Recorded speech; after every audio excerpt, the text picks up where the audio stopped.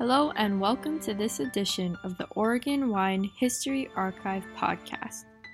The Oregon Wine History Archive is located at Linfield University in McMinnville, Oregon, and is dedicated to preserving and sharing the Oregon wine story. This podcast will share these stories through oral history interviews that we've conducted throughout the industry. Please enjoy these stories. My name is Rich Schmidt. I'm here with Alex Clark. We're at the Bramble in Amity. It's November 13th, 2020. Alex, thanks so much for joining us today. Absolutely. First question, most important question for us. Why wine? Wine wasn't one of those things that I grew up around. Didn't have a passion for it.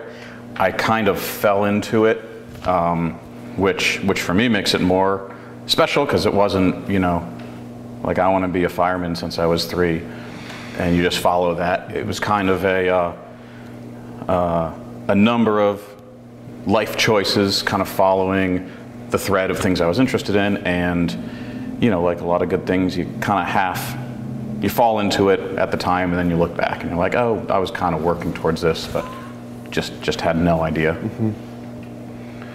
So tell us a little bit about kind of early life for yourself and kind of your pre-wine life. Right, life before wine. So grew up in New England, and kind of grew up in a chemistry-focused family. My father was a chemist, he's a doctor. My little brother is a PhD chemist, now down in California. I was always kind of interested in that and pursuing that, and just had a somewhat normal, no disasters that give me this interesting dark side, just kind of a somewhat normal, like nice upbringing. Went to school for chemistry, for pre-med, and then and then I discovered philosophy, and that's where things started going off the rails. In the sense, so I ended up with these roommates in college that were all into philosophy. I'm like, oh well, I'll read this. There's no equations in it, so sure it can't be like right, but I'll read it. And I got really into it and took that on as a second major, and also ended up taking on French literature as a third major. So indecision and really active, passionate indecision has been kind of a hallmark. So I ended up graduating with 3 degrees, had no idea anything about wine, but having a degree in chemistry and philosophy and French literature and language was like this perfect, like, oh, you should probably go into winemaking at some point. And yeah, from there, I was working and this is all college now. I started working in a lab. Didn't have a lot of time on my hands. I was in the marching band. I played the tuba. Worked in a lab. Kind of didn't have the classic college experience because I was always running around doing something that I found more interesting than things that you do that give you hangovers. Later in life, we'll do that. And so I started working in a chemistry lab, building molecules for this project, working on building a drug called vancomycin. And it's a lot of time in a lab. If you're a chemist or a biologist or what have you, it's really boring. It's intellectually stimulating. The day-to-day is incredibly boring. And I discovered that I really enjoyed writing jokes. I kind of discovered stand-up comedy while working in a lab. My father has this great sense of humor, brought us up listening to Monty Python and all these, Firesign Theater and Steve Martin stand-up. And I started writing stand-up sets while in the lab, waiting for reactions to run. Because you have to just sit there. You're literally sitting there moving a tray of test tubes over every 5 minutes as you run these columns, trying to separate things that are, that you're reacting. And so I would write a stand-up comedy set during the day, go into Boston, go downtown, perform it at night, go back, do classes, go to the lab, rewrite it, you record everything. And then that became kind of this passion that by the summer after I graduated, as I was still finishing this project, working in the lab, pretty much was going to go to med school, and then just a hard, I want to say 90-degree turn, but it could be a 180 or a 270. And moved to New York City and just got a job in a restaurant and started doing stand-up. So far, I mean, the classic wine story. You just heard it all before. Heard it a million times. Yeah, you can fill in the blanks. Next question. And so my first exposure to wine was really working in restaurants in New York City. You had to just kind of BS. I'd never worked in restaurants. Totally fabricated a resume. Had my best friend as my, contact or reference, and then just walked up and down Madison Avenue, handing out these fake resumes, because you needed a job like food service, and like a lot of people have gotten into wine. But for stand-up comedy, you need a job like food service because you need to go out at night, do a couple shows, and then sleep, and then not have a job that starts at 9 a.m. So I got hired at this restaurant in the 80s in the East Side on Madison Avenue, and just kind of started getting involved with wine because people would come in, and they're wealthy, people. I could tell because they wore ties, and they're just like asking about wine, and you're like, I have no idea. Like there's I've got a pretty good list of bagged wines and boxed wines. And aside from that, I always liked it. It was just, you never had the money to buy anything good.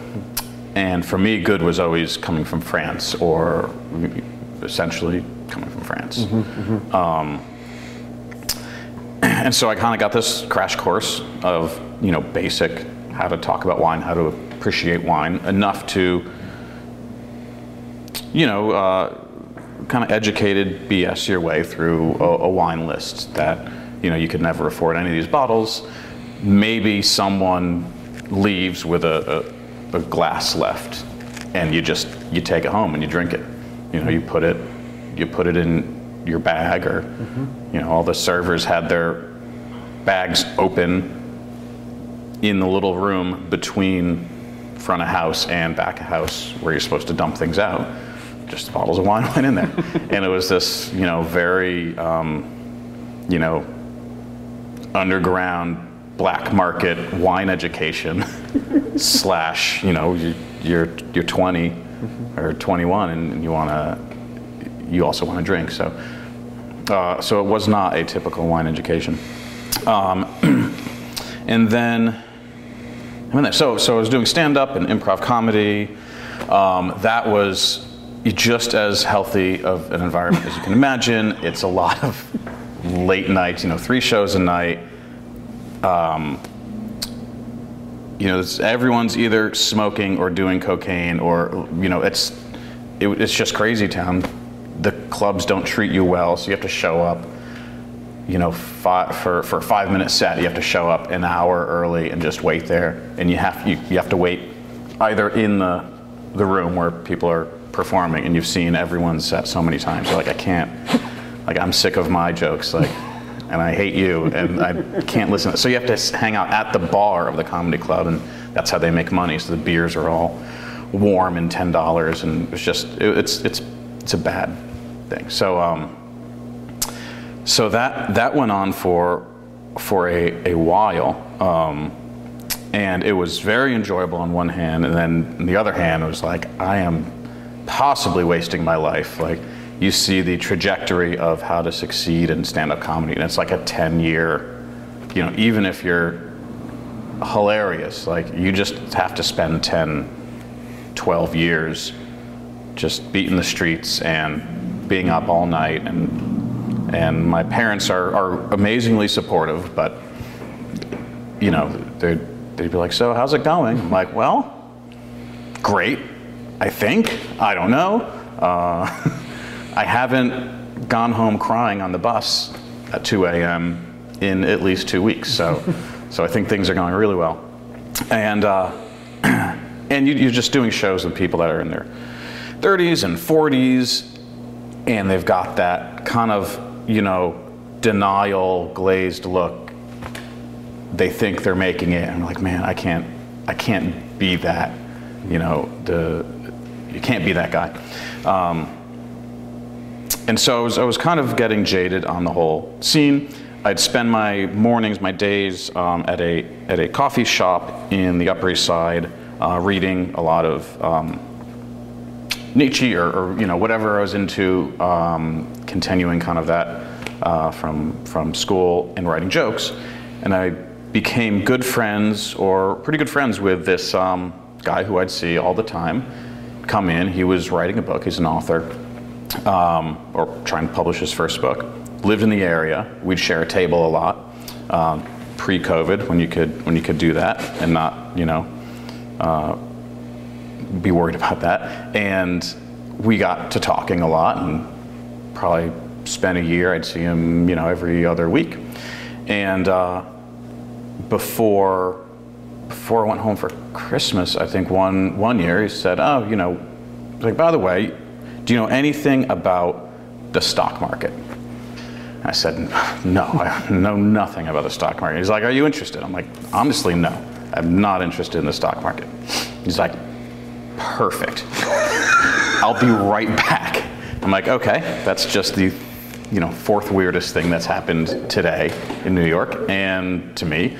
And he came back 30 minutes later with 3 books, just like about basics of investing and the stock market and how the economy works, essentially.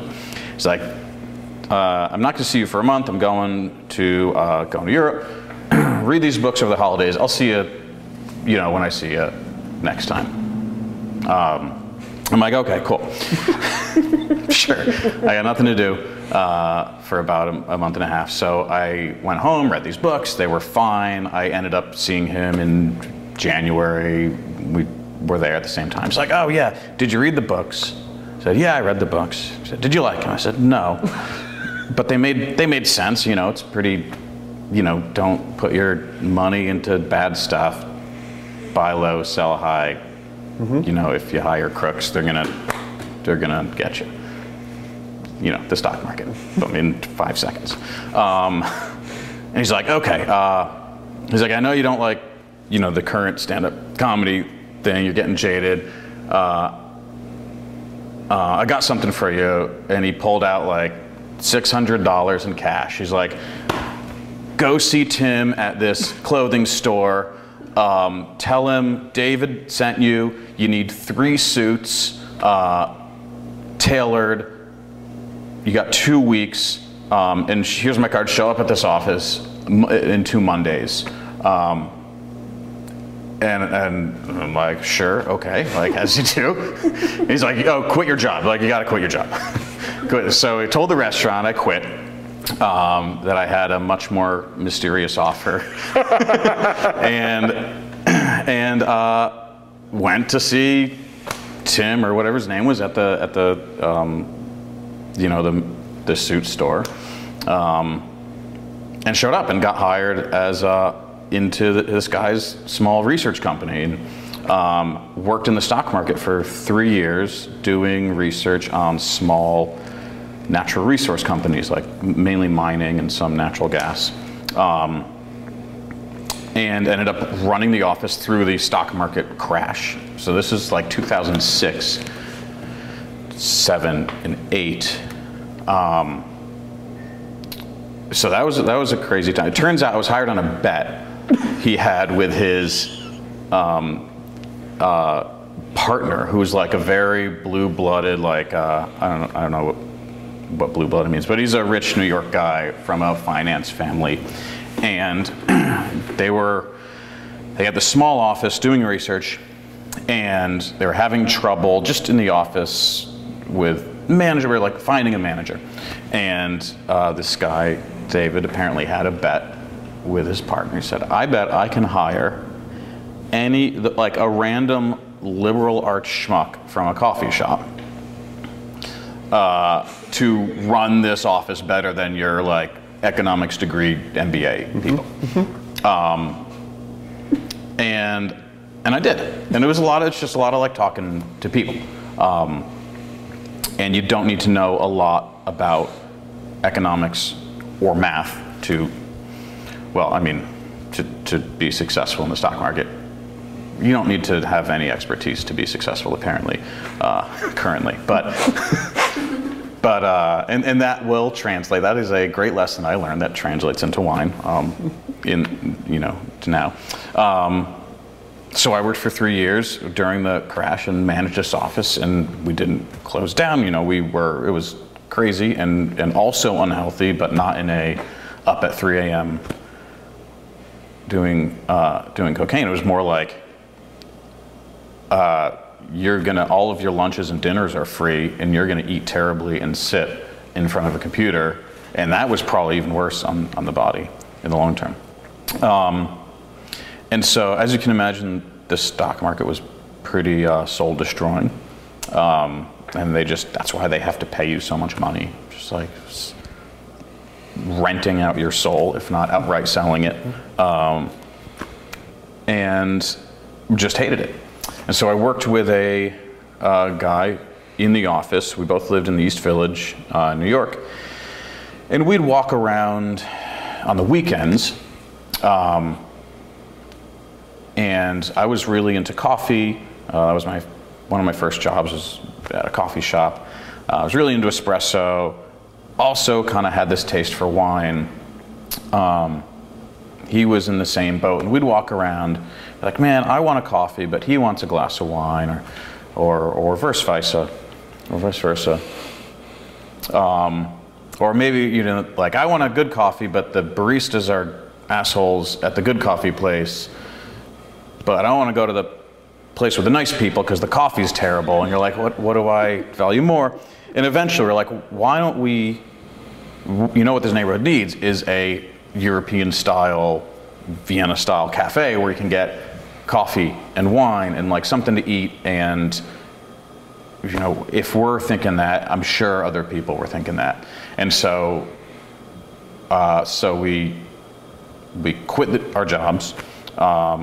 I took all the kind of money, we had, and quit and opened this little cafe in the East Village on 12th Street and Avenue A. It's called Ost Cafe. And Ost is German for east. It's in the East Village. My partner's wife is also a partner. She's from Slovakia, so Eastern Europe, Central Eastern Europe, kind of Österreich, that, and we kind of designed it around this Austrian, Central European cafe. It was awesome. Got a wine license, and we only sold wine from the footprint of the old Habsburg Empire, as you do. That's like the liberal artist thing I've ever heard in my life. Yeah. Like, oh, what's your wine list? Well, the footprint of the old Habsburg Empire, which, there was a reason for that. It was on theme because of just the design and the name and Ost. Also, incidentally, Ost means cheese in Norwegian and Swedish. And the year after we opened, we were listed in a Norwegian language guide to New York City, a very well-distributed but very, very poorly researched Norwegian language guide to New York City as the premier Scandinavian cheese shop of Manhattan. And so one day, we just started getting this trickle of very disappointed Scandinavians all looking for cheese, and they're so nice that they, for a while, they'll hide their disappointment and they won't really tell you, but you can just get the sense that like this is not what they thought they were coming to. So eventually one of them showed us this Norwegian language thing. Then we started keeping a large like triangle of Jarlsberg behind the counter, just like as a consolation prize. So training new employees was great. We're like, okay, this is the thing. Here's the, he's a regular. Don't kick him out. And they're like, what's this large slice of Jarlsberg? And they're like, you'll figure it out. Trust me to follow your instincts. And eventually that got redacted in the next issue. So our wine list. First of all, we couldn't afford French wine. Like, we're in the East Village. We're not a wine bar. We're a cafe pouring glasses, sometimes bottles, but it was a lot more casual.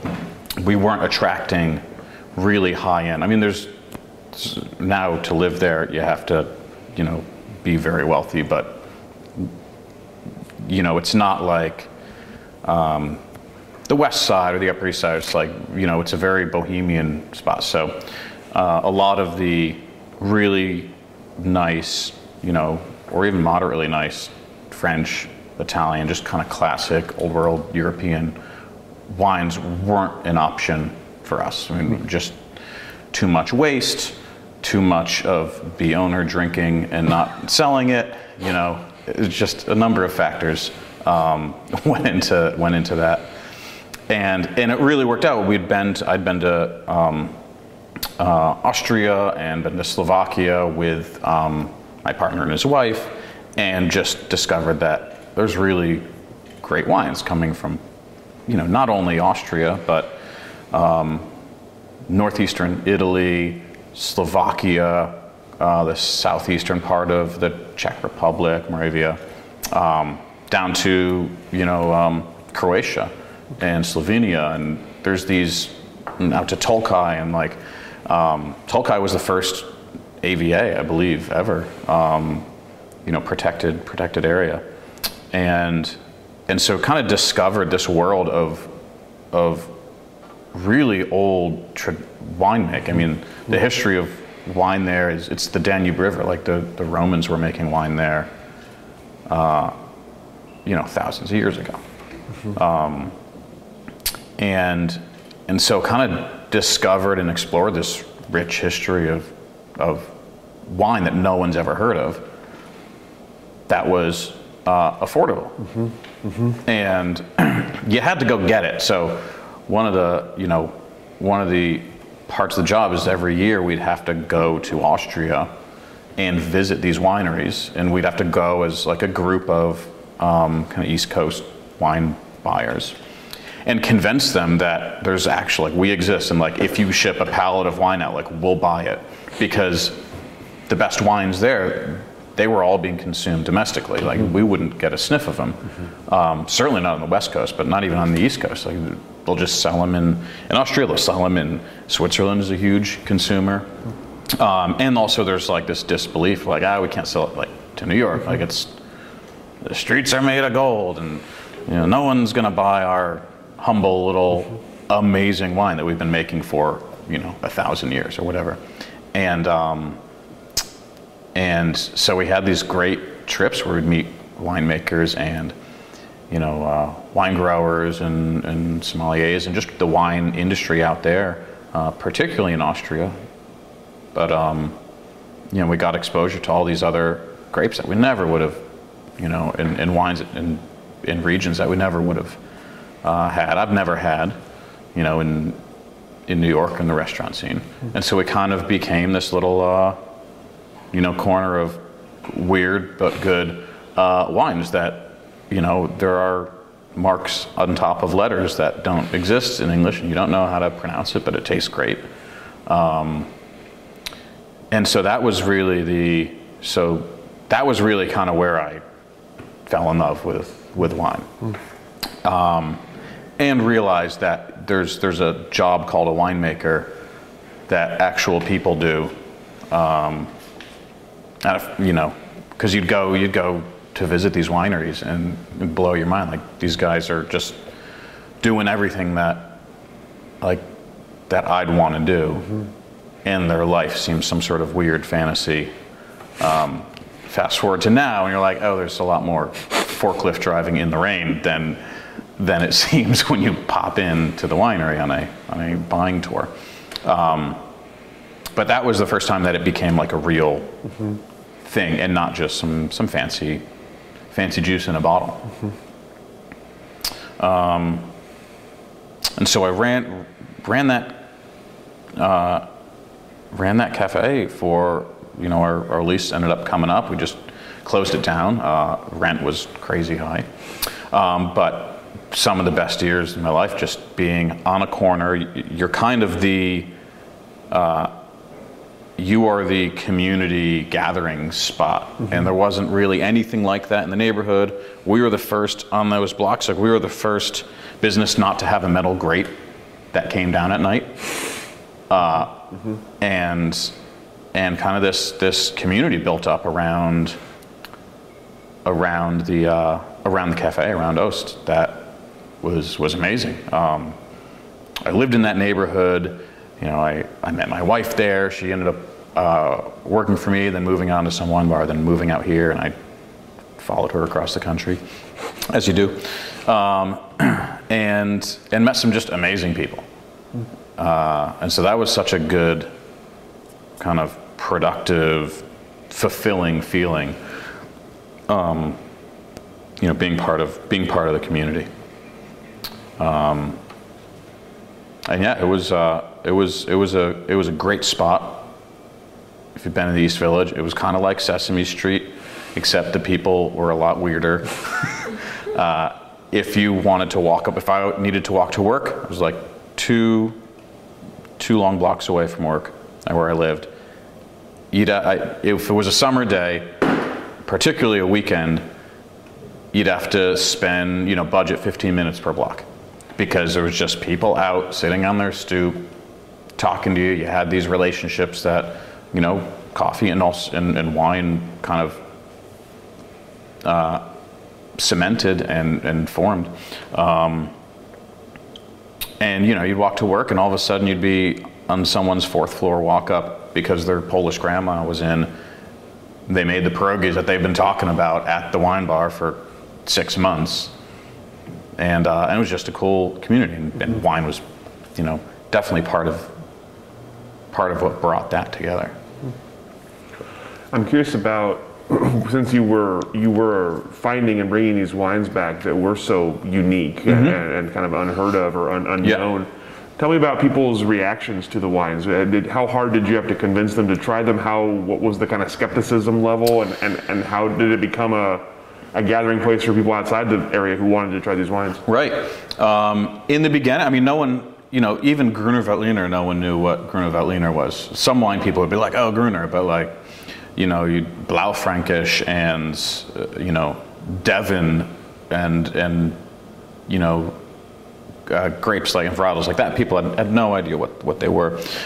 In the beginning, we actually started with I think one French wine on there. We're like, let's hedge our bets and put something on here, and just in case someone comes in and is uncomfortable. And people were pretty open. It's it's not a very conservative oh, you don't have the Bordeaux from '94, this list is garbage, we'll never come back. It was people were there to kind of explore and experiment, and as long as the quality was good, people didn't care. But we opened up, I think we put a French wine on the list as kind of a hedge, and then that's all people drank, because if you give people an option, even a bad option that they know, more psychology, but if you give people a bad option they know is bad, but they know it, they're gonna be like, I'm gonna go with that because I know it. It's a bad choice, but I don't know what this other thing is. I think it's some sort of weird Eastern European, probably socialist, probably communist. So we're gonna go with this thing. It's it's bad, but I know it. And when we took that wine off the list, we didn't see any drop in sales. People were just, it was all right, you're not going to know anything, so you're going to have to ask us questions. People were fine with that, and it was great. It really opened up you know, how much people were willing to explore and taste, and people loved it. They're like, why don't I know, you know, Gruner, like, they'll come back. They came back, you know, a month later, be like, I saw Gruner on a list. Like, yeah, it's kind of a popular thing, you know, on larger lists. But when people started seeing, you know, again, like Blaufränkisch or like Devon, which is this Slovakian varietal, you know, that I don't think was anywhere, or some of the Croatian stuff that, you know, people would come back and be really excited and be like, oh, it's like, this is a real thing. And they were really happy. Like, I told the sommelier, like, oh yeah, I know this grape, and he didn't believe me. And then, you know, so it was kind of got people a little more engaged with exploring wine, exploring things that were different, that, you know, they hadn't heard, or, you know, that aren't on the, you know, top 8 wines you need to drink now before, you know, Thanksgiving or whatever's going on online. And yeah, people were really engaged and loved it. And also they were less expensive. You know, when you're buying these things, you know, the growers and the wineries are really happy to sell you at, you know, the price that we're paying is higher than a lot of times the price that they're getting, or just as much, and they get wines out, you know, in New York or in the US and get more exposure. But the price per glass or bottle was coming in much less than you know, anything coming out of, you know, Burgundy. Like, we had some great Pinot Noirs from Austria that, you know, were just like a quarter of the price of even, you know, an okay one coming out of Burgundy, and people loved it.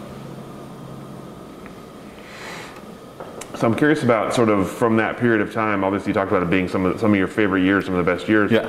What were some of the sort of things you learned that you brought with you as you headed into your next step? What were some of the kind of lessons from that time for you? So one is the story. Talking to people about wine, and the story is going to sell them on wine much more than a taste. For your average, and not even, you know, average person off the street, your average wine drinker, your person who would say, oh, I identify as a wine drinker. If you provide them with a compelling story, it really, you know, it's not like tricking them into buying it. It makes the experience so much more rich and meaningful, and, you know, the phenomenon of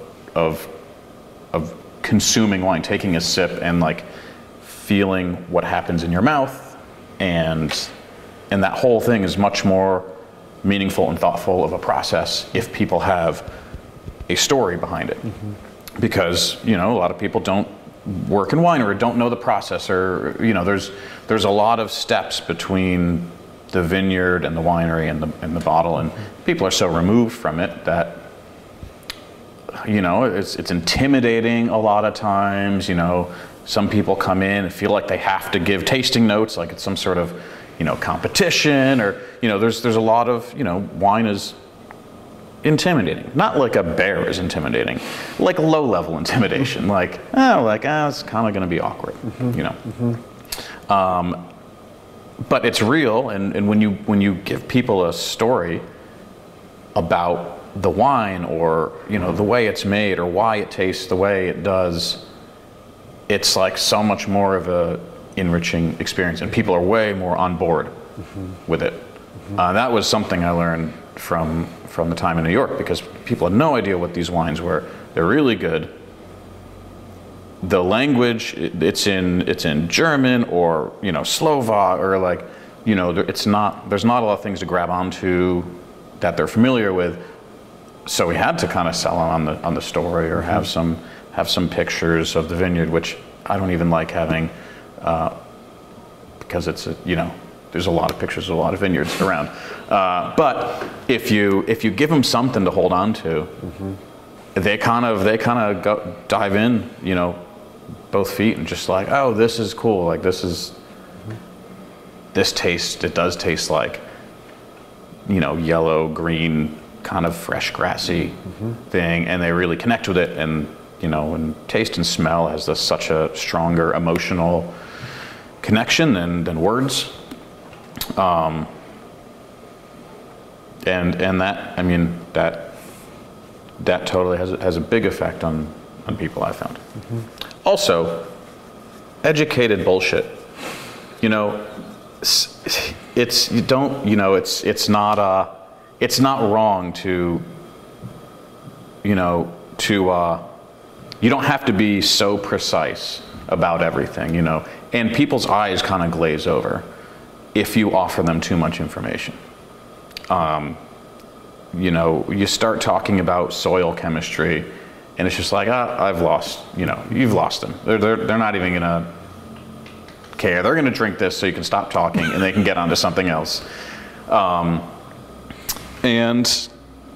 And just the ability to talk to people, that's the educated BS. Like, you don't have to have a spiel. Like, if you know enough and you can kind of connect some dots, even if it's a somewhat tenuous connection, but people have these dots in their mind. They're like, okay, what's the relationship between this and this? And you're like, oh, I don't know. Like, like, what do legs on wine glass mean? Like, am I just tasting the soil? Is that it? Or minerality? And you're like, all right, like, we'll talk a little bit about that, but we're not going to go into kind of, PhD sommelier levels, because one, I probably don't know it, and it's going to be so boring that you're going to lose any interest. Sort of like a record store approach to selling wine.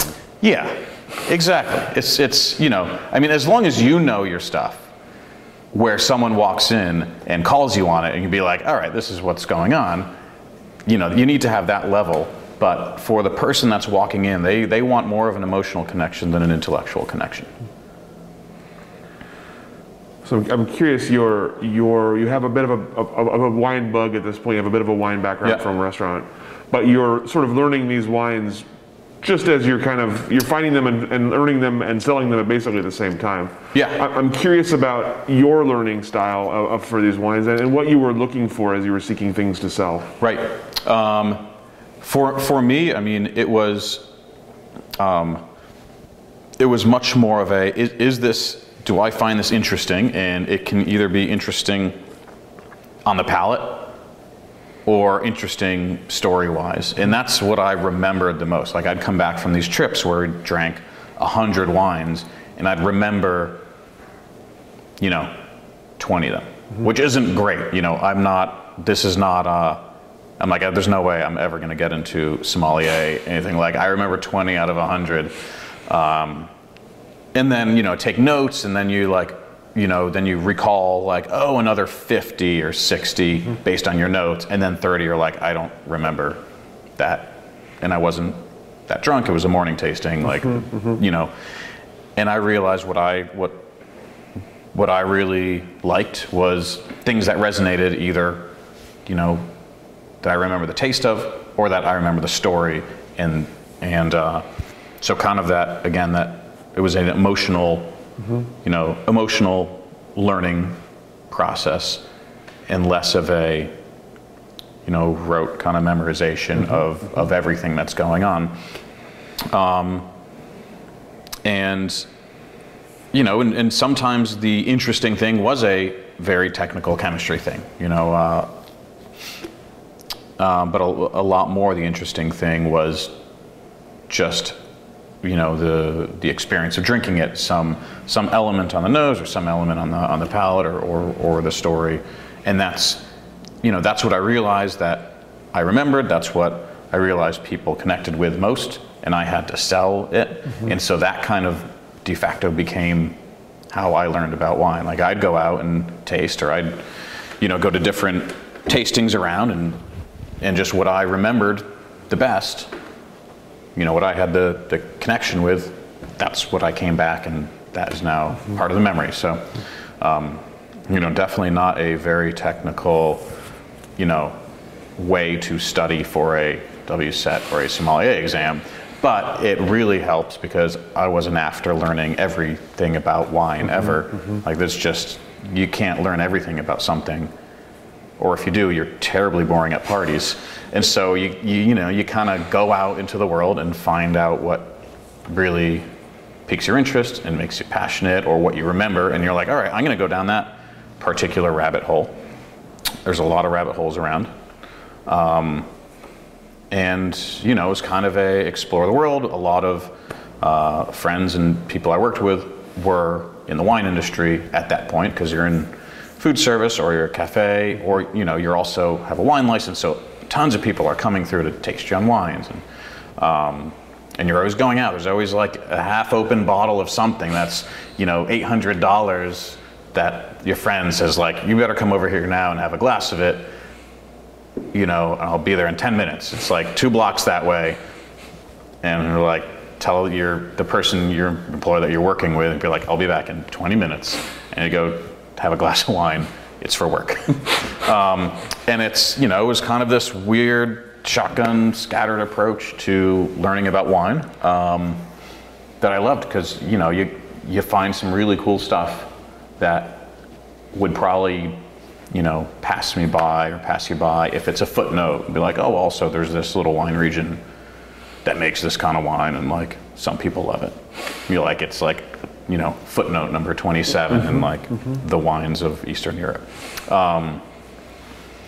And yeah, I loved that approach. It was very different from previous life, chemistry, and then kind of the stock market, and running a business. I mean, you have to be kind of on top of things, and so wine was this very like weird, subjective, but analytical, but sensory, but phenomenological like thing that existed, that people were into, and that didn't seem to follow many rules. And it was fascinating, yeah. And at that point, I wasn't really drinking a lot of Oregon wine. I had some Pinots from the Valley that I thought were great. I never sold any American wine until I tried Silas. But that wasn't something I was really looking at. I knew I enjoyed them. I knew I didn't quite like a lot of bigger stuff coming out of California that was more popular. It was always a Burgundy over Bordeaux type person. And then I met this guy who's now partners in Silas. His name's Todd. He bought the vineyard that is our vineyard up in Beaver Creek. It's planted in the 80s. He bought it, I think, in the 2000s with our other partner, Frank. So the 2 guys that really started Silas, Frank and Todd, still involved now, but in a much more minor way. They bought this vineyard because it had a house on it, and they had helped out picking. Some friends owned it, and they kind of fell in love with that. Let's live in a house that has a vineyard on it. It's going to be very easy. But it's a beautiful house, beautiful vineyard. It's up in the Cascade foothills, 1,000 feet elevation, unrooted, Vadensville, just really amazing, unique site. They bought this vineyard and started making Silas. I think it started as garage wine. Previously had been selling the grapes. Then they made 1 or 2 commercial vintages. I think the first one I tasted was in 2009, but really started buying the 2010s. And I met Todd because he ended up moving to New York. He works for an architecture firm, and he moved into my neighborhood in East Village and he just became a customer and started coming and hanging out. He was like, oh, this is cool wine, like this is very different, and it's a welcoming little oasis in New York. We became friends. He had his wedding party at the bar. We danced on the bar and drank a bunch of wine, and he was he was bringing, he'd bring a bottle of, he's like, oh, this is some wine we made back in Oregon. And I ended up started buying cases of Silas, the 2010s and the 2011s, and loved them. And it was the only wine I ended up selling that was from the U.S. This is before I was involved in Silas at all. I was like, oh, this is really cool. And, sometimes it was put on the list, or I'd just have, I'd have a bottle open and would, sell it to people. And that's how I kind of got introduced. Mm-hmm. And then ended up spending a lot of time out here because started dating a girl who came out here for grad school. She's my wife now. She's a Chinese medicine practitioner, and the best kind of Chinese medicine, acupuncture schools are out here. And when it became clear, so I started spending a lot of time out here. I was also living in a van on the streets because Hurricane Sandy came in 2012 and just wiped out. I lived in an apartment that was kind of ground floor in the back, so I had this nice backyard. I was to myself, but we were set down from street level. And when the East Village flooded, we had water like up to here. Just lost everything. And at that time, we were also kind of getting screwed by our landlord in the wine bar and the cafe. And so I was very down on landlords. I know it's not like a, startling position to be, but believe it or not, I wasn't too happy with the whole landlord situation in New York. The landlords I had in the apartment were great. I kind of functioned as there was no super in the building, and I knew how to fix toilets and do some basic, plumbing, electricity, so I was kind of the de facto super of the building, which is easy when all of your neighbors have just graduated college and all they're doing is clogging the toilets and, putting holes in walls. And so they were fine, but when the hurricane came through and everything flooded, I just decided that I can't justify spending any more money on something that's not mine, and the landlord situation is getting out of control, and rent is crazy. So I bought a Volkswagen van again, and just wanted not the Westie camping one, just like the standard van again. In 1982, two-tone tan and brown, really lovely design. It was it's like a box essentially. It was in okay shape. It could hit 60 in free fall, I think. Its terminal velocity was 60 miles an hour. So I didn't drive it around a lot, but I parked it in this part of New York called Stuytown, and I lived in it for about 2 years. It was very close to the cafe. And that was a whole other saga that just out of protest, I'll do stupid things if I'm very passionate about it, and sometimes they work out great. And, but it was 2 years. Sold everything I owned, kept a wine box full of books and a wine box full of clothes, and was street parking this van. I also had a car. I was street parking 2 vehicles. Have you ever seen that Seinfeld episode where George is street parking all of his neighbors' cars? That was every Tuesday and Thursday for me for a while. The van wouldn't start because the starter was kind of off, so I had to jump it with the Honda and then leave it running and park the Honda and then come back. And it was this crazy thing that, looking back, it was insane, but it was very passionate about not spending money on rent. Also was flying out to Oregon every month. So spending a good amount on airfare to visit my girlfriend. And eventually it became clear that I think she's not going to come back right away. I am technically living in a van on the street, even though, it's more complicated than that. But maybe I should move to moved to Oregon. And the final straw was the second winter when I parked in this area, Stuytown, beautiful like development built in the 50s for people coming back from World War II.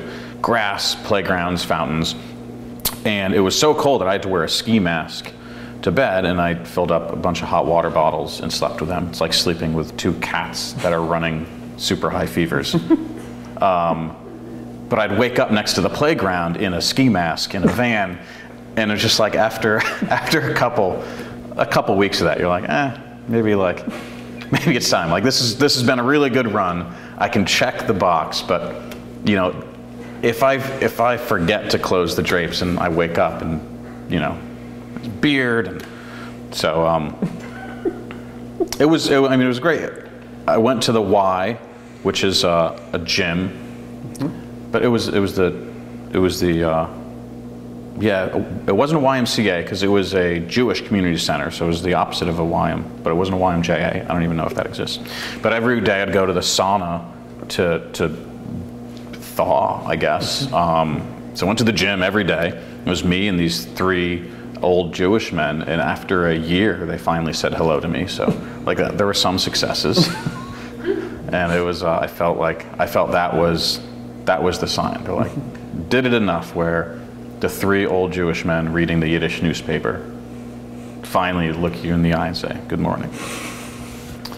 And we were a very interesting crew. I had the New York Times and then 3 Yiddish newspapers. So I ended up, started talking about moving out here. At that point, I had opened a second location of Oast. I'd also kind of helped a friend, invested in opening a beer bar, a local kind of beer bar. So I had some business things that I needed to figure out and divest from. So it took a year to find a manager and and kind of wrap things up. And in that year, I was talking. Talking to Todd, this guy from Silas. Who had left Oregon to move out here, and he was talking about the business. He's like, oh, it's going great. The wines, we're kind of raising production every year, and the wines are turning out great. He's like, we just don't, we're paying a winemaker, and we don't have a sales avenue, and he's like, what we really need is someone with a science background who can kind of get really interested in winemaking and who knows how to open a bar and a wine bar and sell. And I'm like, I'll keep my eyes out. I'll keep my eyes peeled. And so that's kind of how we started talking. We're like, well, what if I go out there, dive in? I'm not. I was kind of planning on coming back after a couple of years to New York. Both my wife and my family are all kind of New England. She's Brooklyn Italian, so kind of very New York based. So my plan was like, okay, I'm going to go out to Oregon, live in Portland, but just dive into the industry, open a tasting room for these guys, start getting into production, and then, in a couple of years, move back and maybe have earned in part of into the company, or just kind of get involved. And then it got, as things do, it got just really involved, and we're still here. That was 2013, 14. I moved out here. I've been coming out since 2012. And so I got out here and just immediately started working for the winemaker at the time. We used to make our wines over at Myron's place. I think we almost burned down his winery while trying to wax some bottles. So really good. No wax on our bottles anymore. So Amity was always kind of the home of Silas, even though our vineyard is up near Beaver Creek. We'd started sourcing. Starting in like 2011, started sourcing from other vineyards, and that's become a big thing later on now. being able to source from really high quality vineyards, the art / science / alchemy of blending, which isn't done really, isn't focused on in the valley here. But anyways, we'll get to that. I just started working as a cellar rat for Silas and cleaning tanks and working up the ladder. Switched winemakers, and then I kind of took over the Silas program. We were we had hired another consulting winemaker who had a lot of projects, juggling a lot, and I just kind of took over the Silas part and became kind of the de facto assistant / I don't know what I had no title, but took over the blending in 2015 and through all this, it's myself and there's a fourth person involved in Silas, Tony Marquardt. So he lives on the East Coast, but he's here for harvest. He comes for bottling and blending. So he and I, are doing the winemaking. Todd and Frank, who are the two original guys, have their own full-time jobs. Todd's works for an architecture firm, and Frank is a web, like an old school OG web developer. So they're still involved, but the day-to-day, the winemaking, pretty much everything is Tony and I now. So we kind of took it over in a very non-hostile way. We kind of took it over like, okay, clearly winemaking and running a tasting room and selling is, if not one full-time job, like two full-time jobs. And you two got it off the ground, but are working full-time, raising a family, or living in New York. This Silas needs some TLC, and we're gonna take it from low production, really cool vineyard to a, let's turn this into a real deal and a fun, kind of interesting thing. So since 2015, the 2015 vintage, we've been doing all the blending and took over from the winemakers, and really in 2017, but doing the work. But for the years before that, it was just being in the winery and learning from the ground up and all the stuff that people do, start as a harvest intern. And then, you're like, someday I'm not going to be cleaning tanks. So I think when you retire, you stop cleaning tanks. So wrong, yeah. So wrong. I'm going to make so much money. I'm going to have the respect of my peers, and I'm not going to clean tanks. So, 0 for 3 right now, but working on it. So that kind of my big project, while it wasn't harvest and while we weren't bottling, was the tasting room. So we got this space, worked with the owners who live in Amity, Barb and Rob, or Bon and Rob Kissler. They grow grapes. They have a vineyard called Bois Joli up in the hills just above Myron's. And they bought this building, which was kind of a building that had been ignored. There's nothing in it. Beautiful, like Masons built, the organization, not a bunch of guys named Mason, built in 1904, and just kind of, had so many things going on. And back in 2014, 15 was just, empty and needed a lot of work. So we signed a lease like 2 years before the building was even built, or before the space was built, just so it's like, hey, we're involved, and we're part of the process. We were part of the process of designing everything. I mean, they took the floors out, dug the foundation. Apparently in 1904, the Masons were not building to current seismic code, which, I mean, if I could talk with them.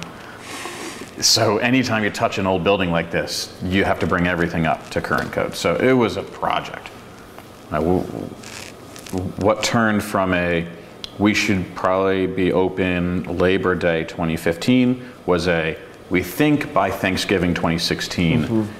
And so it was this long project, which was fine. I mean, you learn a lot about everything that goes into it. We had a lot of time to design and plan, and ended up, helping them lay out the ground floor. Our woodworker actually did all of the upstairs.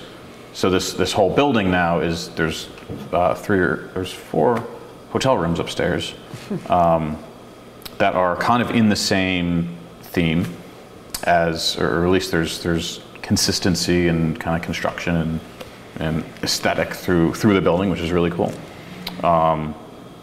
It was definitely a long but a fun process to be part of. And Amity, for a while, felt like there was nothing much going on. And I think we're seeing a little bit of like the start of this little revitalization. The Amity Hills has been making, I mean, it's kind of crazy, the Amity Hills AVA, amazing wine. I mean, some of the best Pinots coming out of here in the town, Amity, was just kind of forgotten, even though people drive through it to get to all these places. So, so it's been fun with the kind of to be involved with that revitalization. Also, you're in a small town. Like, people will come try to sell you chickens if you don't lock your door, which is great. You might need a chicken. I do need the chickens. I eat a lot of chicken. Yeah. Tell me about learning the winemaking process. Obviously, you'd kind of seen every other part of wine, and you'd sold it, and you drank it, and you'd learned it, and you'd seen winemaking regions. Tell me about actually doing it, getting your hands dirty. It was a little eye-opening. I mean, I'd been in wineries, toured wineries, but the reality is a lot not dirtier, but it's physical labor. I mean, it's definitely agriculture. There is a harvest. It's not as pretty of a process as a lot of people think, and it's not as specific of a. I mean, it changes year to year. At least in Pinot, when you get some larger, Bordelais varietals, that there is almost a recipe. Pinot is what I learned quickly is like every year is totally different, and there's no right answer. I mean, there are some questions that are, do have right answers. Should we leave our tank open for 6 months? No, you shouldn't. But short of that, there's a lot of different ways that you can do things. No one really knows exactly what is going on a reaction molecular level. I mean, there's so many potential pathways, there's so much uncertainty.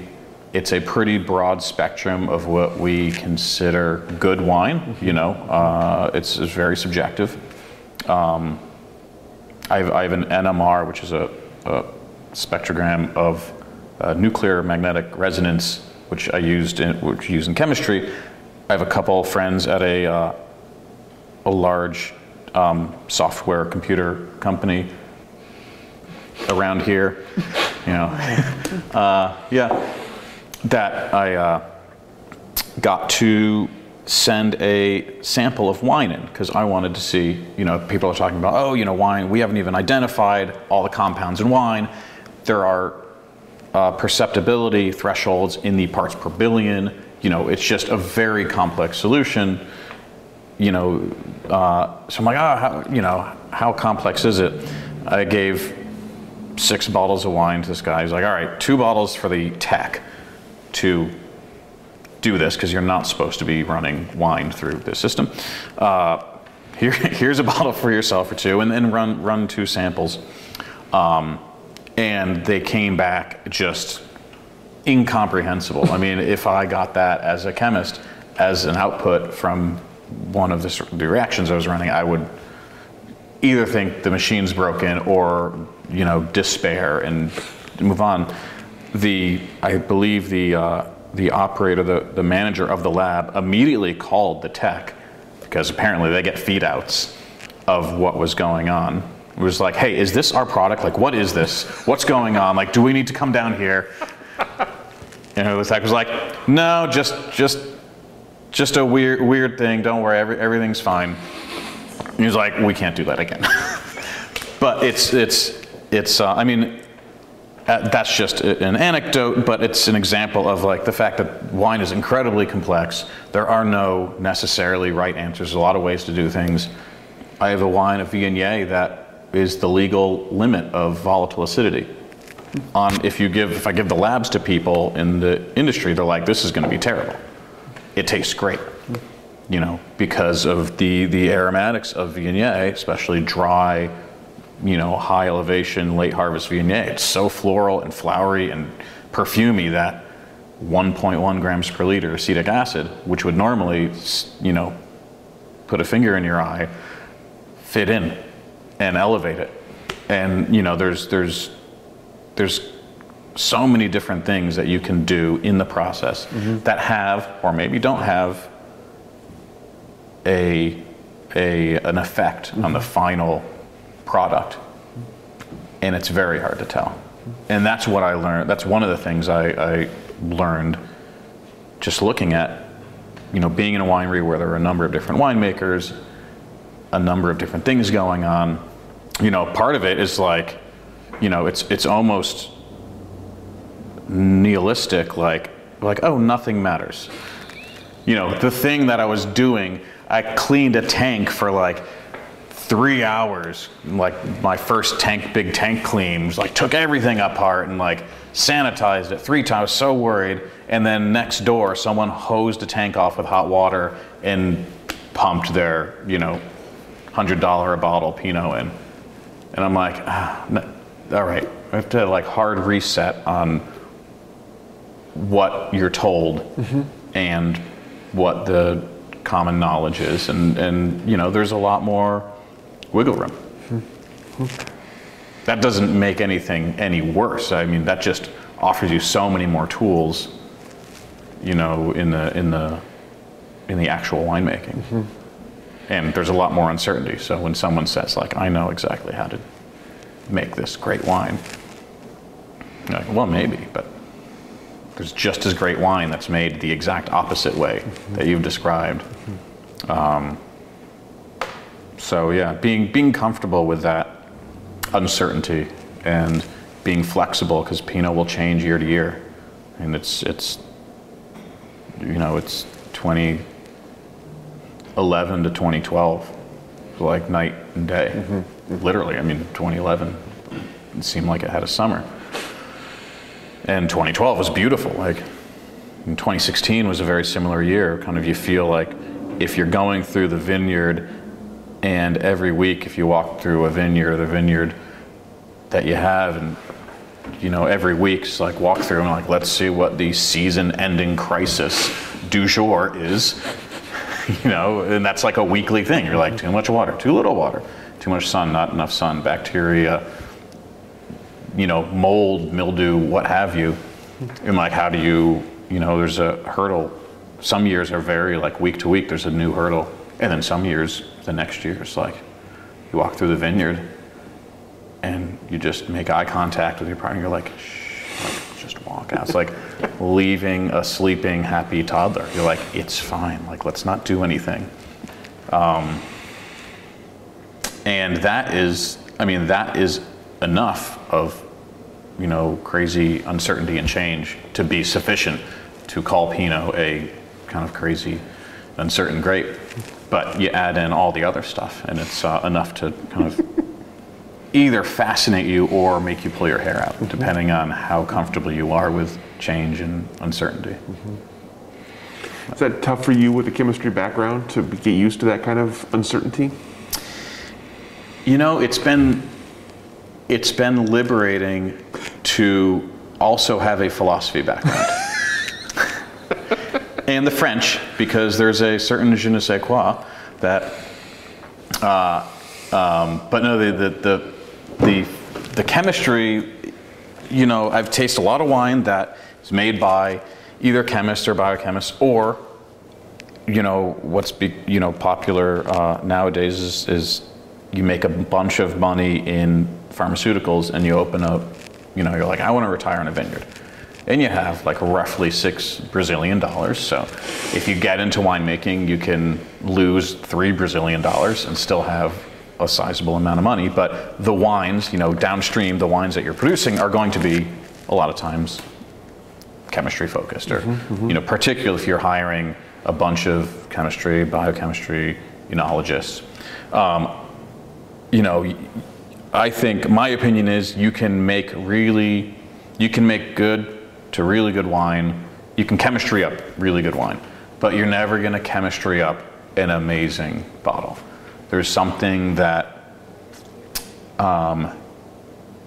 when you approach things with a totally science mindset, you want to control the variables, and there are tools to now control all these variables. So, going through the Inartis catalogs, like kid in a candy shop, if you're a chemist or a biologist, but there is this internal balance, this energetic balance of the vintage that's in the grapes, that if you start pushing and pulling things out of that balance, like everything is connected.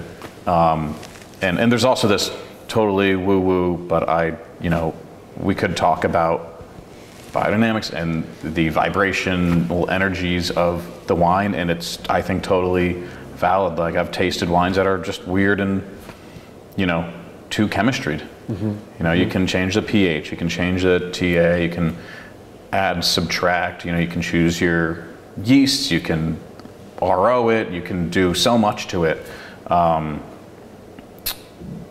And science loves, especially Western science, loves to be in control of that, and there is some sort of, data ideal where you want to get all of your numbers to the right spot.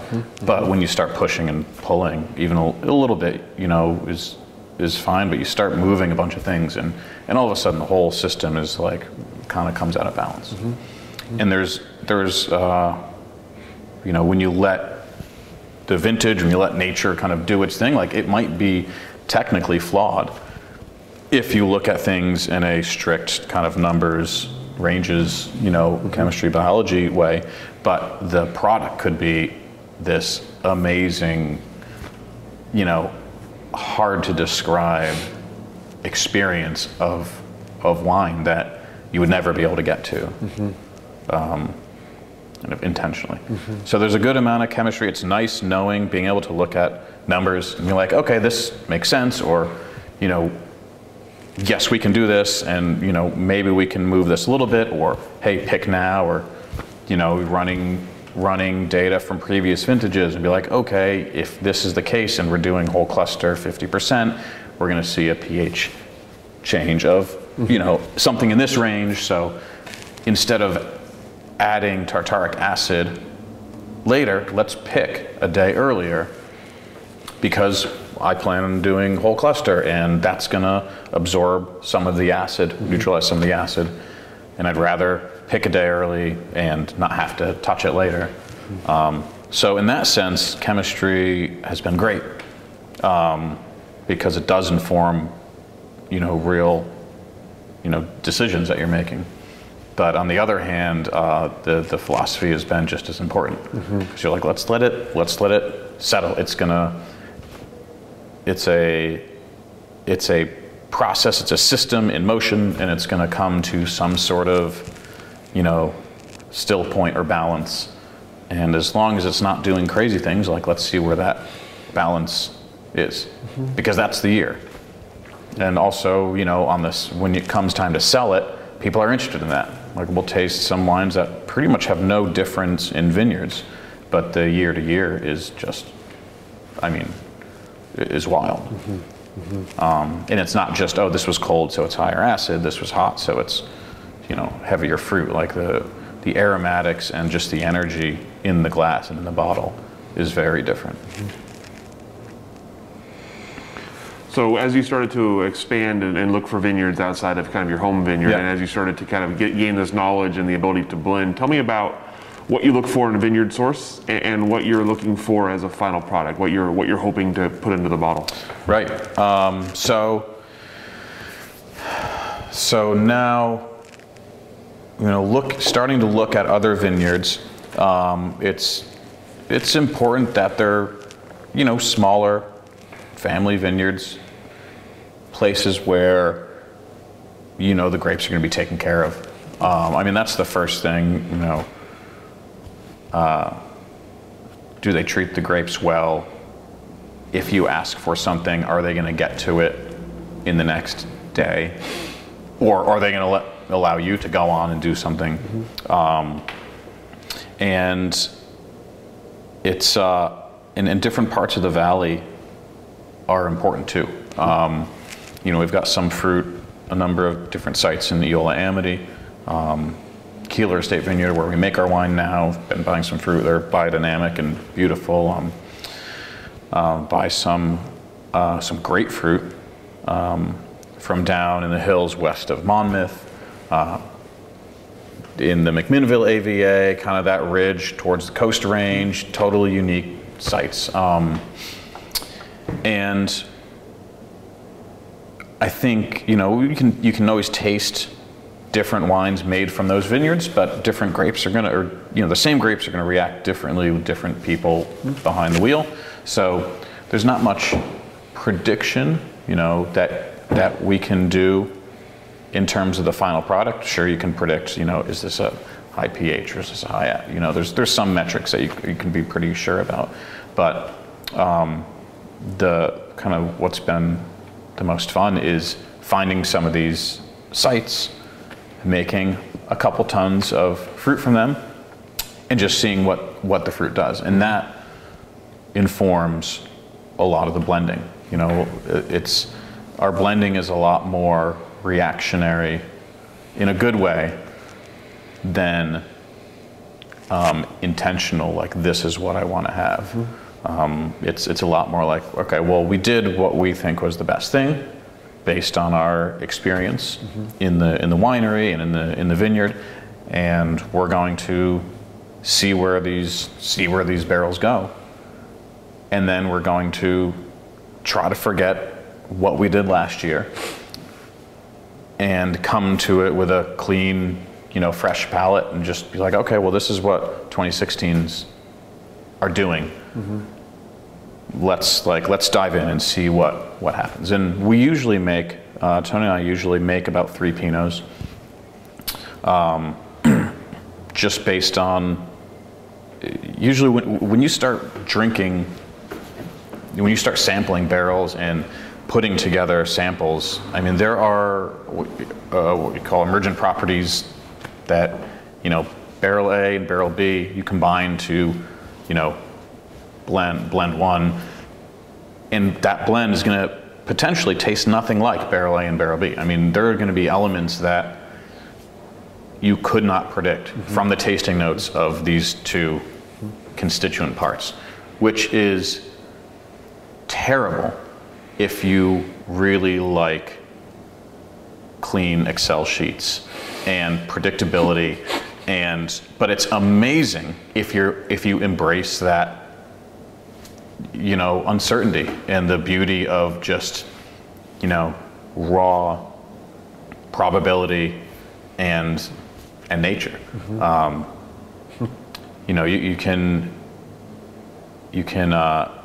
have wines that means if you have 50 barrels, you have 50 factorial potential things you're going to taste. Like, there's no way we're tasting 50 times 49 times 48, like different blends. But we do a lot of day drinking of, in blending. Blending is a very long, disturbing process on the palate.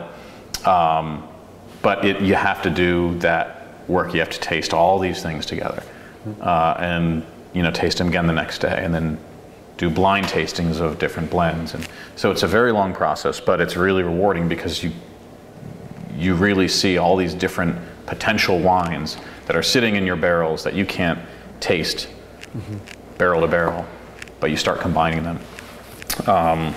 And that's been I think, one of the biggest processes and things that set us apart from a lot of other places. There's been this fascination with single vineyard things, which academically I find very interesting, but a lot of times I don't want a second glass. And I think that's a fault, maybe not a fault, I don't step on anyone's toes, but like there's this fascination with something that I don't think we should be as fascinated with, because it's a lot more predictable. It is academically very interesting, but if you're going for the final experience of what's in the bottle, I think people should spend more time blending different vineyards, different barrels, you know, find out what all these hidden wines are that are just waiting to be discovered when you put these 6 barrels together versus, you know, and it's a long process. I understand why people don't do it a lot, because it takes months, you know, and then you'll have, and you know, there's, you know, if you want to go back to chemistry or physics, there's constructive and destructive interference. If you think of, so every wine will have, everything has a wave form associated with it, whether it's wine or squirrels or mandolins, the 3 things: wine, squirrels, mandolins, and everything in between. And there is constructive and destructive interference when you combine, like, say, a sine wave with another sine wave, and they're kind of in line, you'll get higher peaks and higher troughs. Or if you combine a sine wave with a cosine wave, you'll get pretty much a flat line. Like, you know, there are barrels that taste amazing on their own. I rarely make a 1-barrel blend. Well, it's not even a 1-barrel blend. I rarely make like a single barrel of very small blends. But sometimes there are barrels that taste amazing on their own, and I'll combine my 2 favorite barrels, and usually they just totally cancel each other out. And then you combine 2 barrels that are like, okay, these are solid, they're going to be good workhorse barrels. You know, they're going to really provide a nice kind of weight and backbone to a blend, but probably not going to be the most interesting. And you combine them, and it's like, you know, rainbows coming out of unicorns. And, you know, I think we all have, you know, people in relationships like that. Like, I like you, and I like you, but together, like, you don't work. You cancel out the good things about him, and he, like, you're not right together. And then you find people that you're like, I had no idea that you two would be together, but you are the most perfect couple. Mm-hmm. And it's sometimes like it's unpredictable.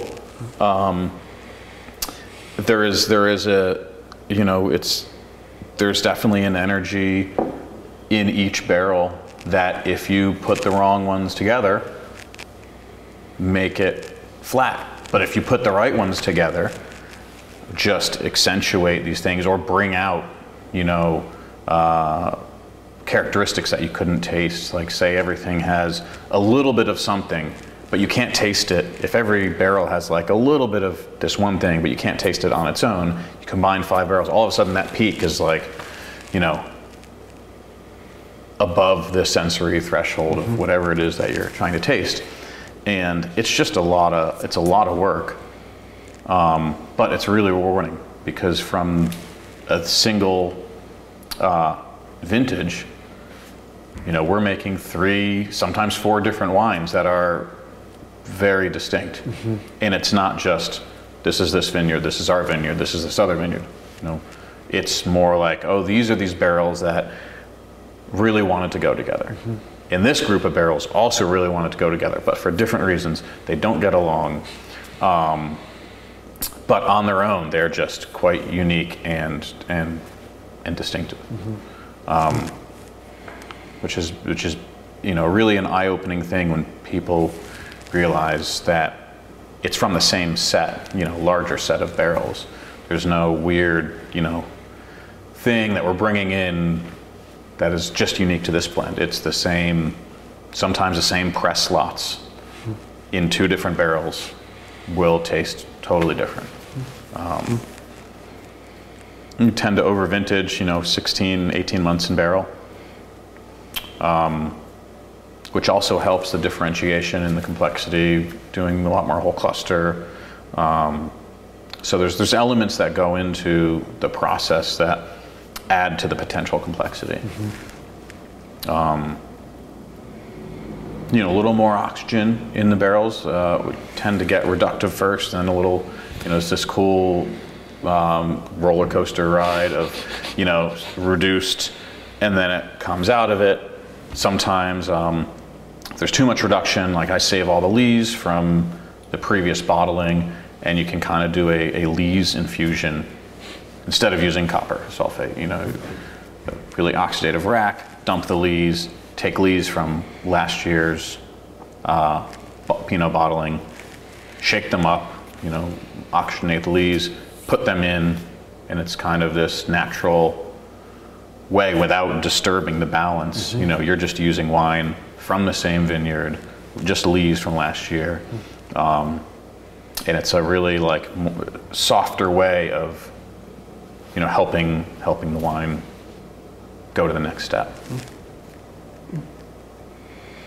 But there are definitely a number of different phases over those 18 months where you can tell the wine's growing. It's like watching a kid grow. Well, I don't know. I don't have kids. It's probably not like watching a kid grow. It's like watching something grow. You talked earlier about sort of Amity and this place and kind of the revitalization you're seeing here. So tell me about the space we're in now, what you're kind of going for here, and what the reaction has been, and then tell me about the effects that 2020 has had on all of that. So one of the things that we were passionate about is we're not a big name. There's no rock star wine person involved in Silas. Which makes it sometimes hard to sell because there's so much wine out there. And so we were kind of passionate from the beginning. We're like, okay, let's have a space where people can come. I'd rather be selling to people anyways than putting a lot out through distribution. And so having a space that was welcoming and, kind of surprising for Amity, or just having a nice space was important to us. Having the energy of come, hang out, it's not pretentious, we're going to talk to you about wine. And that's what this, that's kind of where we're coming from for the tasting room. The building is amazing. It's exactly what we wanted, something new but very old at the same time. Wine is new but very old, and then we're always going back and everything's retro and retro again. Look at whole cluster in Burgundy, and it's out, it's in, it's and Amity was it's a great little town. But it was kind of felt ignored, like things were going out of business, and it's an agricultural town, a lot of grass and seed farmers, but also a ton of people in the wine industry. It's this weird combo of stuff, and so we kind of wanted to provide a space where locals didn't feel uncomfortable. I've got 3 beers on tap. A lot of people aren't drinking wine, but when they come in, they'll have a beer, and they'll, I'm usually behind the bar, and we'll have a good conversation, and they'll come back. And got a lot of locals in the wine club that don't necessarily drink a lot of wine, but will come drink our wine because, they know the story, and it's not some hoity-toity, their words, not mine, thing. And that's been a huge success. That's obviously, you can't build a brand on that, but that's just one of the side things that's been really rewarding. Just being able to fit in, not feel like some sort of interloper, really do the Oregon isn't, that fancy. We're providing wines that are fancy, that are going to stand up to anything else, but the people on the ground are decidedly not like that, and that's been wonderful. Everyone's more down to earth.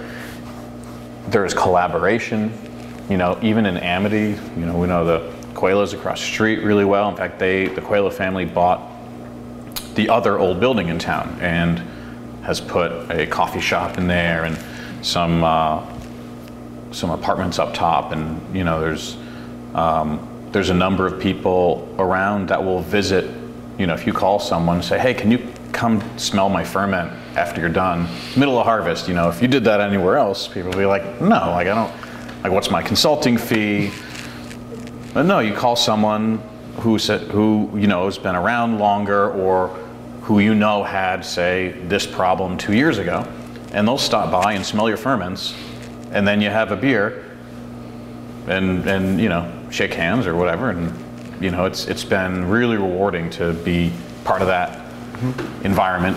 Amity's kind of like that. Like there's a good amount of collaboration, there's a good amount of people from different backgrounds, and wine doesn't necessarily, or tasting room doesn't necessarily have to, you know, be exclusive to just wine people. That being said, you know, Amity's getting a little more popular, and it's been really nice to have people who are looking for wine specifically come to Amity and be able to stop and stay upstairs and use Amity as a little hub for going up the hill to, you know, to the wineries up there, and then, you know, sticking around here and drinking wine. And the tasting room's been just been kind of pivotal for that. You know, it's not that busy even before COVID, but getting enough traction where people are actually, you know, coming back, and then they come back a number of times, then you're their first stop. And you know, it's kind of this great organic growth of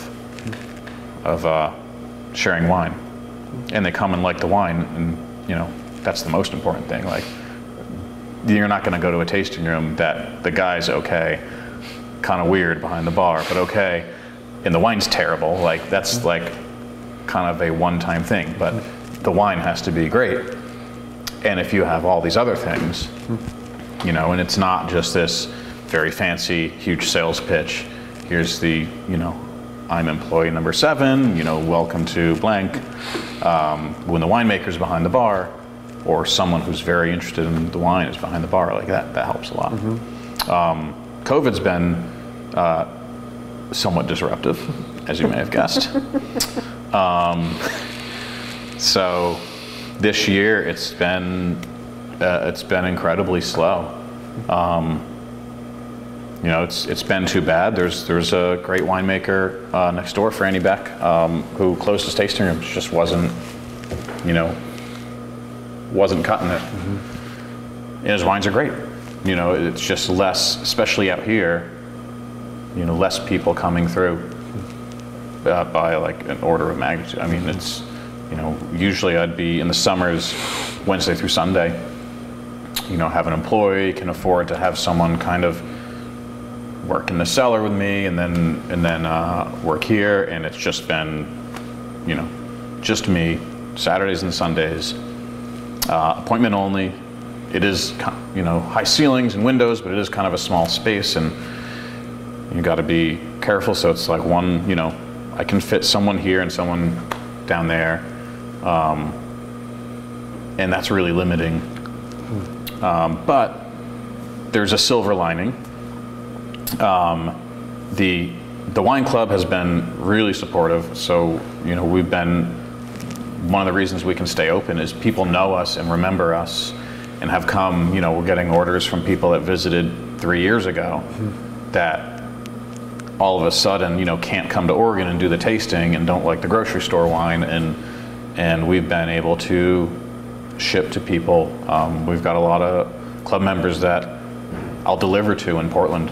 Like, I'm going to Portland tomorrow to deliver some wine, and we'll drop off bottles, and you know, you kind of have to be a delivery service. You kind of have to do a lot, be flexible. But it's been really nice to have people remember you and buy wine from you. And people are drinking more wine these days. if I was selling just to restaurants, I'd be in trouble. Luckily, I have no time to sell to restaurants, so dodge that bullet.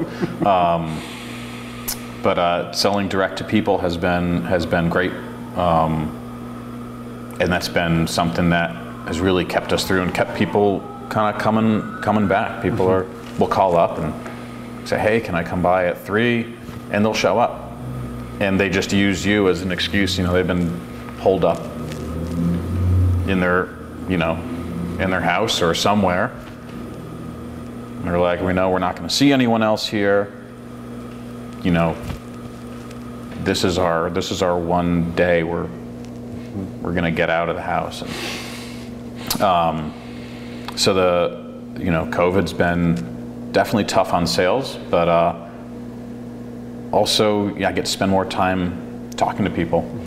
Before, when it was this busy Saturday, it felt like a human wine hose, just like running around. You're like, where are you? What tasting are you doing?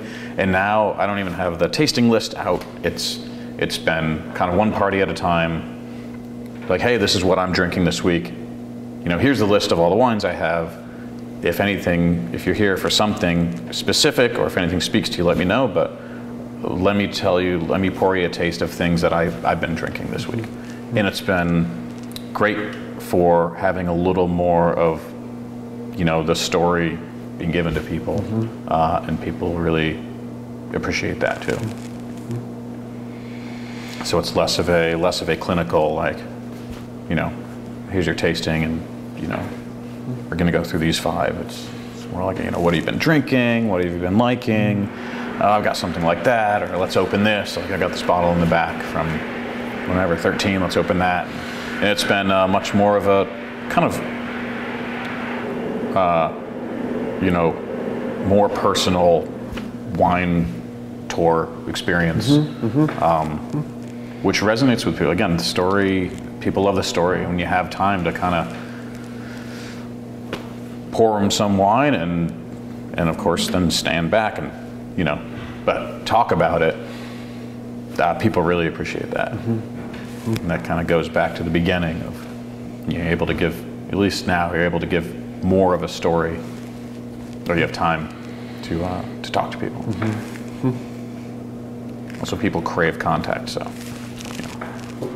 to be like another living person that someone sees that's not in their immediate family. And not on Zoom. They already love you, yeah.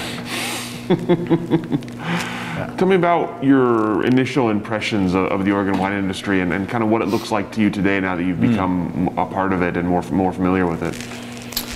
Yeah, I kind of came in knowing almost nothing about it, aside from, there's great Pinot here. And I took when I came out pretty much for the first time, I took my girlfriend, we're like, all right, we're gonna go wine tasting, because I hear there's great Pinot out here. I don't know where. We went to like Sokoblasser and Domaine Serene and Domaine Drouin, and White Rose. It was like we did the thing, which was great, and that was kind of my first impression. Be like, it's a lot of like, these are people who've been around for a while in most cases, and they're pretty fancy. The wine's really good, and I don't know how I fit in this industry. We don't exactly have like marble fountain outside budget. We can turn the sink on, we can have running water, but like there's got to be another, like we're gonna have to find some sort of niche. And sure enough, like kind of getting involved in the industry, because it's new. I mean, granted, like 70s, 80s, 90s is still new for, you look around the world or even down to Napa. There's so much more land. It tends to be a younger, a smaller barrier to entry in terms of money, but also expertise and prestige. I've just found it to be kind of amazingly experimental and collaborative, while at the same time there's really elegant, amazing, top-tier stuff going on. So it's kind of this perfect storm of, it's been people around that been growing for decades. It's attracting top-notch talent, investment, but also you don't have to be a millionaire or be a famous winemaker. You can go in and get a job somewhere and make some wine and start a little label. And in that sense, the barrier to entry is low. Like, there's fruit available. It's not $40,000 a ton. Cab where there's no way you can take a flyer on something like that. And so it's been cool to meet all these kind of young, or not even young at heart, experimental, new to it, and still have the gusto of experimenting, and without having the financial pressure, like, I got to sell this for $400 a bottle, and like, I need these 3 100 scores. And that's been my favorite part of it. Also, being able to taste wines that were expertly made here from the 90s and 2000s has been amazing, because that really informs, you want to see what's going to happen. You want to see what's possible. You get a lot of information from drinking a wine that's old, even if it's not tasting good. I mean, then it's an autopsy, but we learn a lot from autopsies, how things work, what doesn't work, or why something dies. And just having that mix of like history, really elegant, top-notch Pinots, and also just a bunch of people new to it, and be like, I'm going to try this, I'm going to try that. I don't know anywhere else that has that kind of environment going on.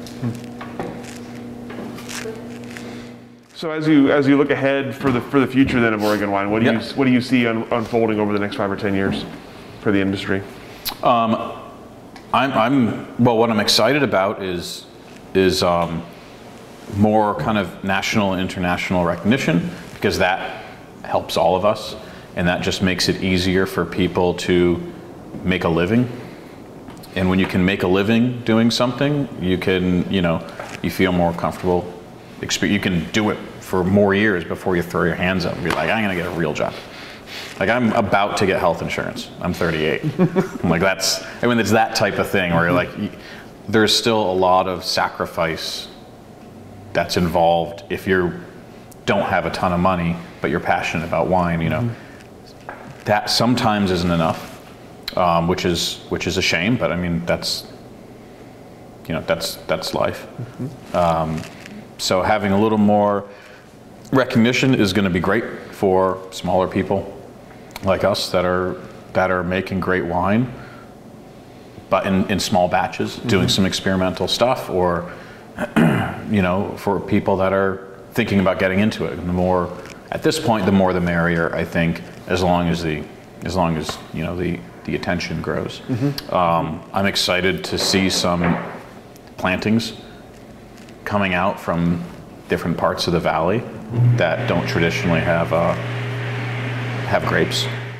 Anyways, I'm excited to see new parts of the valley planted. I mean, and new things planted. I'd love to see. I make some Gamay. I'd love to see more Gamay planted. I'd love to see just weird stuff planted. Marginal land isn't that expensive still, if you have money. I mean, but in terms of plantable acres, marginal land isn't that expensive, and there's the opportunity for growing some cool stuff. That isn't, try to grow some Mencia from, that northern Spanish varietal, like, see if you can, I'd love to see more Tempranillo, Gamay planted, Chenin, I think there's the opportunity to really experiment. What about as you look ahead for the future for yourself and for Silas? What do you see, just again, by the next 5-10 years for kind of yourself and for the brand? I mean, my goal is to make it sustainable so that I can keep doing it. You know, there's you know, depending on what part of the day you catch me in, there are some, you know, glorious fantasies of taking over the, you know, just making a bunch more wine. But I think my more realistic thing is, let's make, you know, grow maybe a couple thousand cases, but there's an upper limit to, I think, how much you can do with the process that we do it in. And that's probably about, you know, 3,000, 4,000 cases. So my kind of long-term goal is like, get there, make it as good as you can without cutting any corners, and find a way to sell more of it. And I think that's the sales is like the one of the most important parts that, you know, I think is the downfall of a lot of wineries, being able to sell it. You know, don't bite off more than you can chew, because you're going to be sitting on a lot of inventory, and being able to find some way to sell it for us, like through directly to people, has been great. So yeah, it's kind of a slow growth. In the next 5 years, keep playing around, experimenting. Every vintage, every harvest, there's a couple kind of active experiments going. I've got one with my wife. We're trying to make a medicinal, kind of fortified medicinal wine with kind of traditional Northwest plants. That's kind of a weird side project.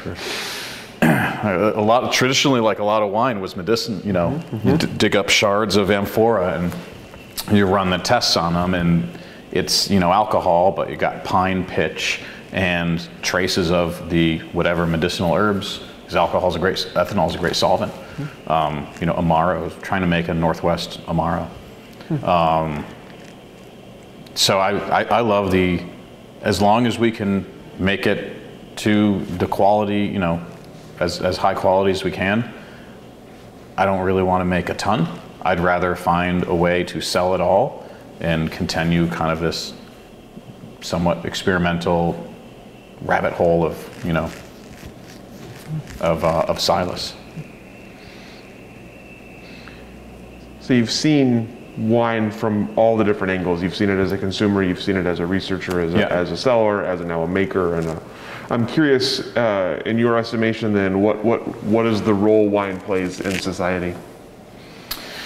You know, it's so much. You know, it's not one role. It's like those old Greek plays where there's 2 actors, 3 actors, and they play every role. Just, you know, wine is a tonic. It's something that, you know, if you've had a hard day, or if you're celebrating, or if you want to be, you know, alone and study it, or if you want to bring people together, like it's got so many, it plays so many roles. It's it transcends a lot of different things. It is, you know, something that everyone drinks.